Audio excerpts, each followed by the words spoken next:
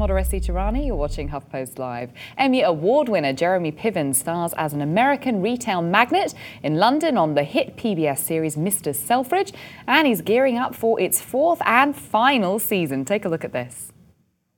Thank you for coming. I think we got off on the wrong foot the other night at Victor's. I'm curious about your business. I hear you're making quite a name for yourself. Something about a big theater deal. Why don't you ask me to your club?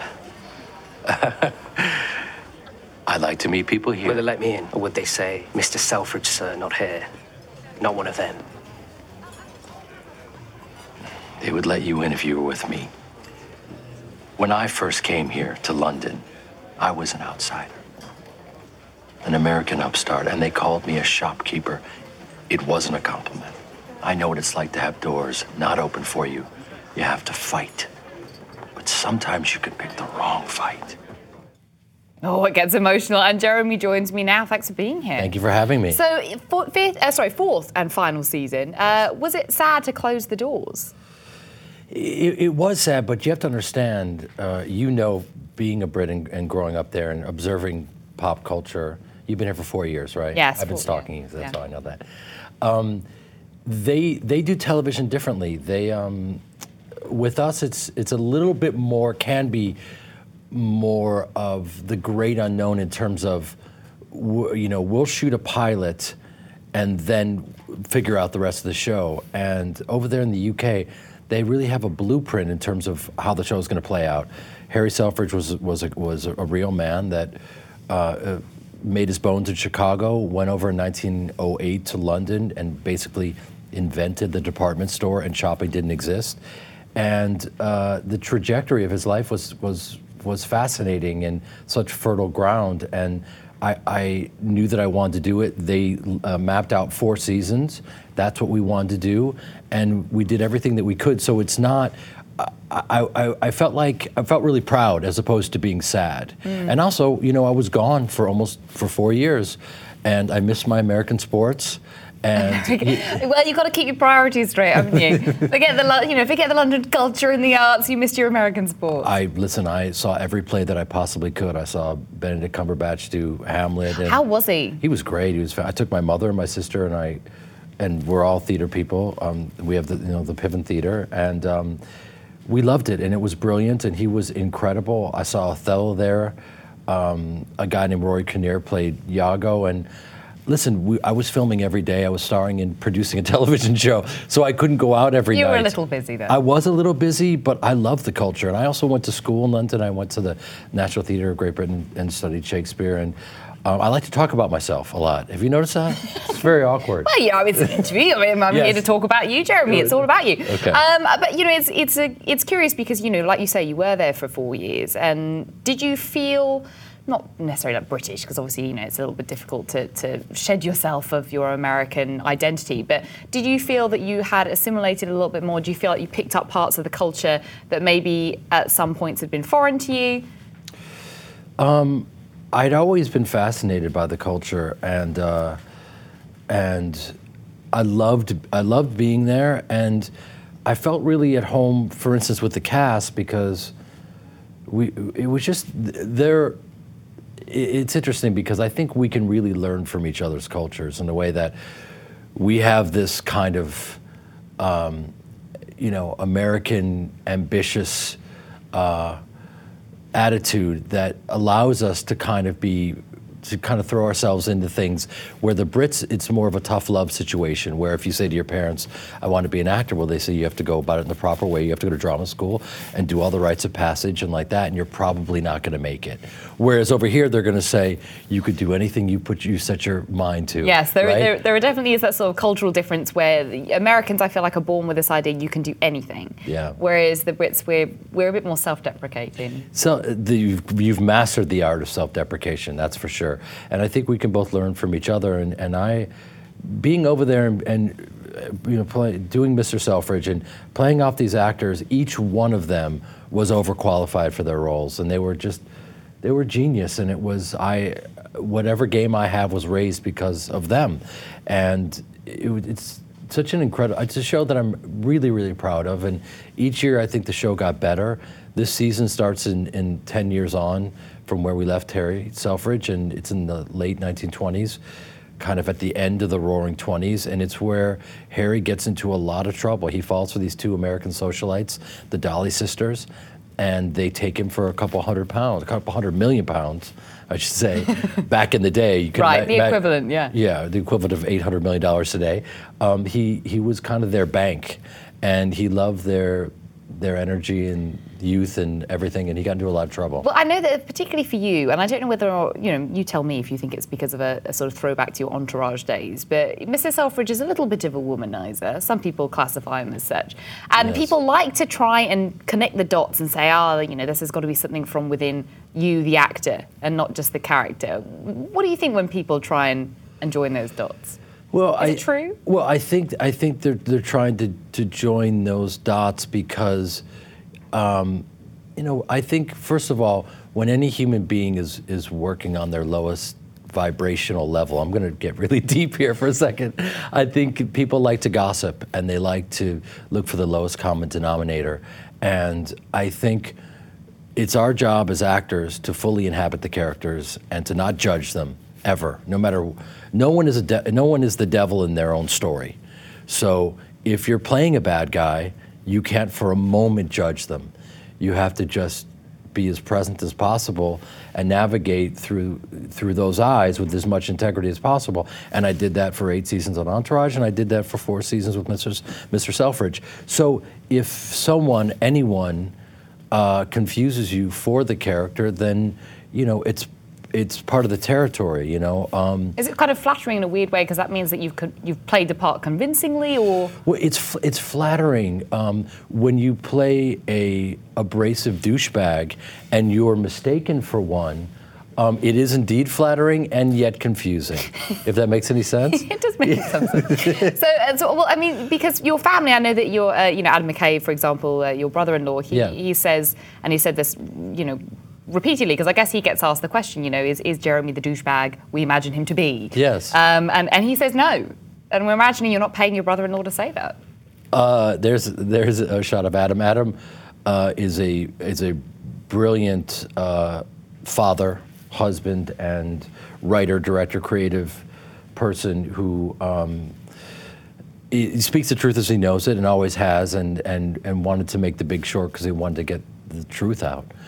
And he never expected that he would win the Oscar, and he means that.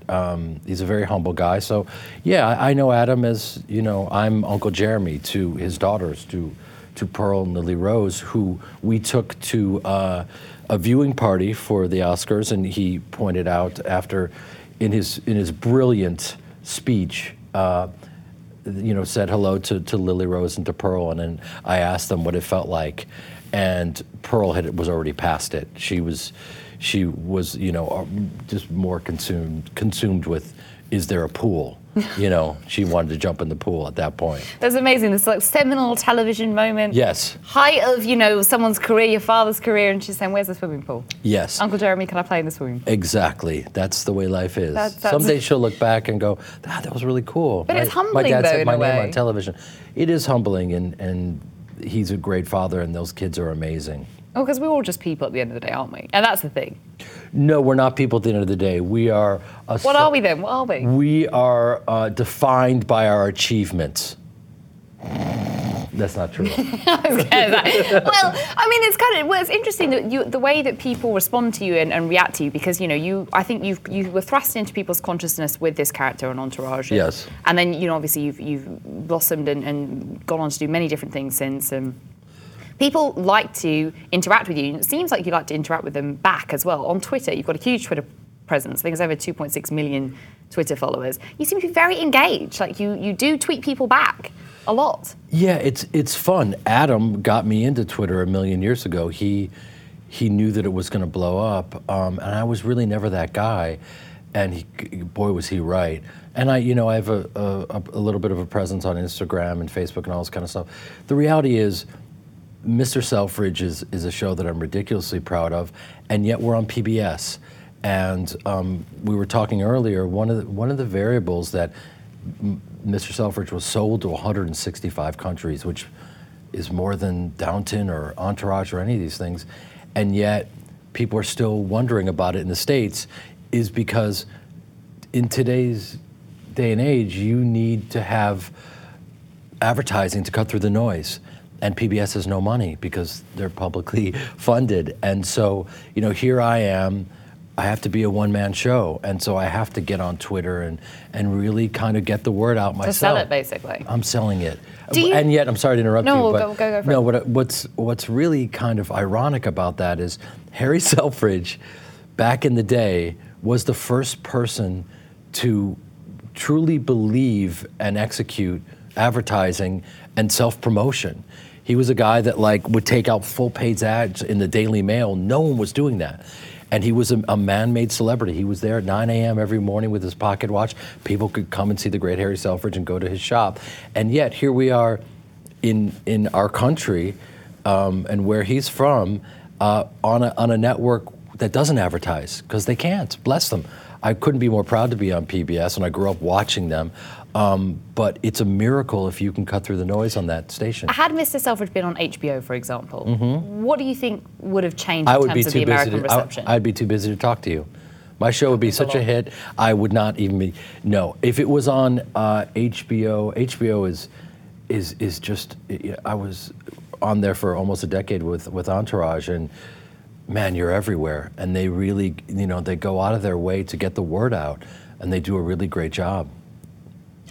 What if Mr. Selfridge had been on something like Amazon Prime or Netflix? Because I feel like, again, they're sort of cutting through noise in a way that, obviously they have budgets and in a way that PBS doesn't, but it seems that audiences are kind of flocking to these new distribution models. Do you think that would have worked to kind of get the buzz going in America? Because it's extremely popular in the UK, Mr. Selfridge.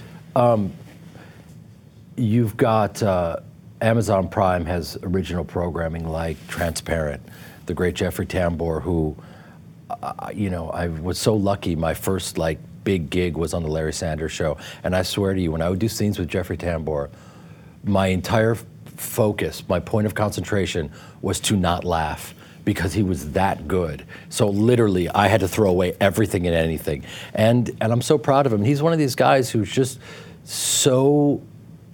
He's such a brilliant actor and so prolific. I don't know how old he is. It doesn't matter. My sister's actually directing him at this moment on an episode of Transparent. Go figure. That's very cool. It all comes around to Jeremy Piven. So that was a brilliant experience for me. And so Amazon Prime has brilliant original programming. Netflix opened with House of Cards. You couldn't have a better introduction.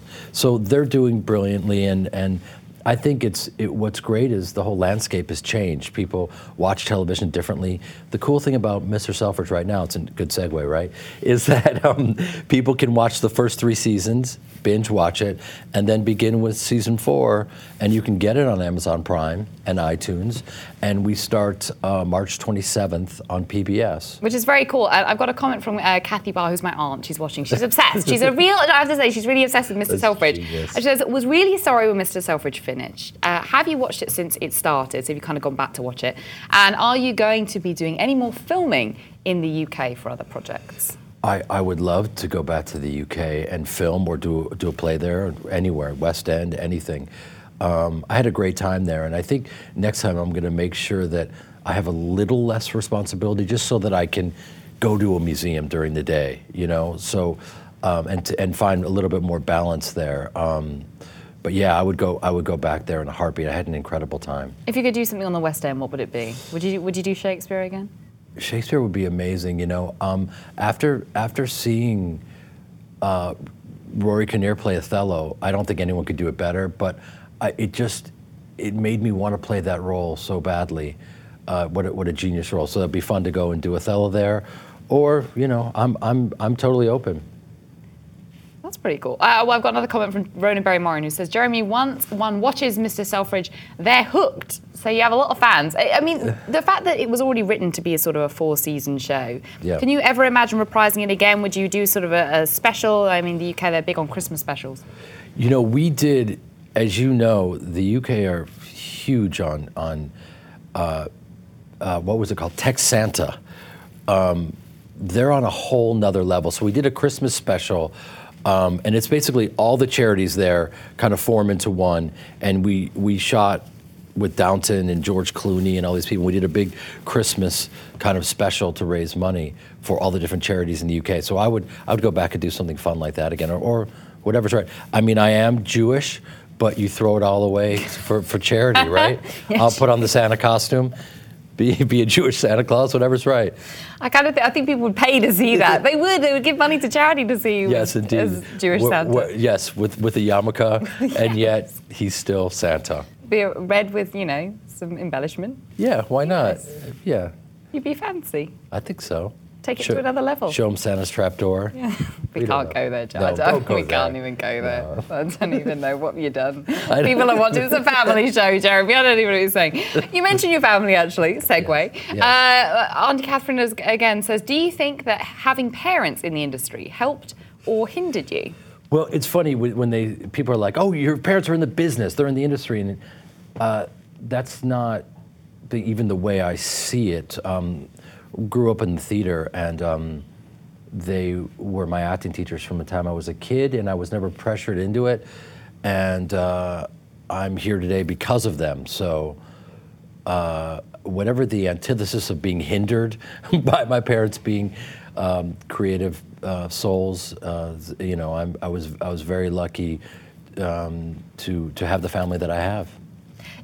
Do you feel a sort of either you're uniquely placed or a responsibility to nurture new talent then? Because your parents were kind of in the business of helping nurture talent. Do you feel that sort of same bug is in you as well? Well, I mean, whenever anyone asks me a question, I just love to engage. And there have been times on set where, I've been with people who are a little kind of newer to acting. And I love being able to help people, and I would love to direct and help in any way possible.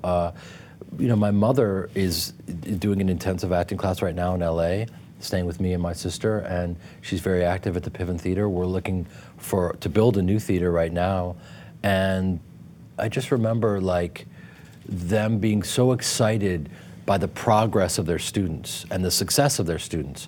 And there's an old saying, another person's success will never take away from your own. And I didn't learn that as a theory. I saw it, being practiced by my parents. So I think that's one of the best rules that you can live by. Because I think in this society, where you're sidetracked and distracted by the amount of likes or comparing your career to someone else's, none of us are ever going to be at the same place in our lives or careers as anyone else. So none of that will serve us. Does that help you in Hollywood, having that sort of attitude? Because one imagines it's quite cutthroat and a difficult place sometimes to navigate.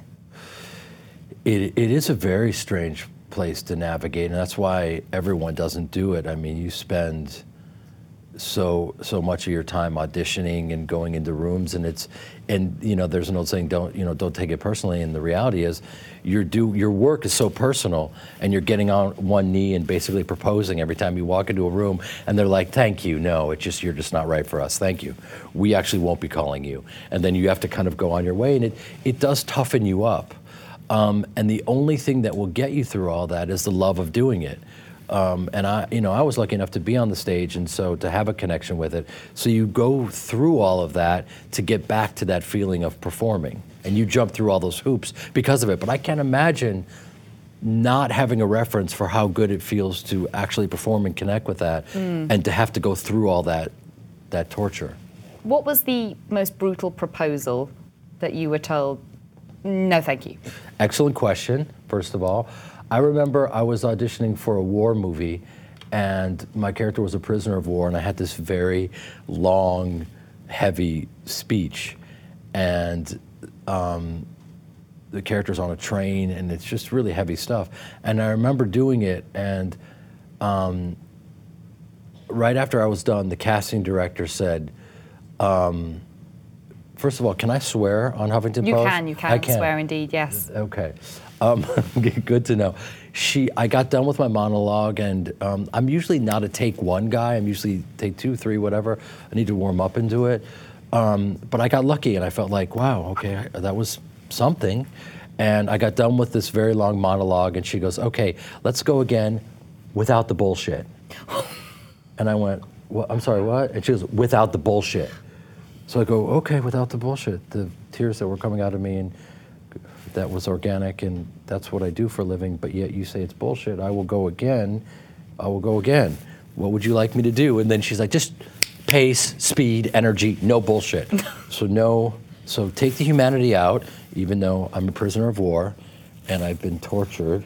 And Bullshit being your very tears. Yeah, the tears. The sweat and the tears from your performance. Correct. But then I remembered being on stage growing up one time, and they had forgotten to sand the chair, and I had this big M in the back, and literally it came up and sliced into my head and came out the other side, and I was in whiteface. We were performing like... Wait, the chair went through your face? Yes. And I pulled it out, and I'm in whiteface because it was the Commedia dell'arte style, and I remember the blood hit the first couple rows, and it was coming down my face, and it looked worse than it was. It was bad. A head wound does that, if you cut your head. You bleed a lot from your head, indeed. And after the scene was over, I went back and had my face wrapped up and put an eye patch on. Came back on just to improvise this line, that's the last time I tried gardening. Because the character I was playing Methuselah, a 900-year-old Okay, man. I'm glad you clarified, because I was like, wait, where's the voice? The voice was weird. What was that from? Yeah. And I was playing a 900-year-old man. And afterwards, because we were doing 2 shows that day, I asked, there were some people there, and there's a doctor in the house, and he stitched me up, and then I went and did the second show.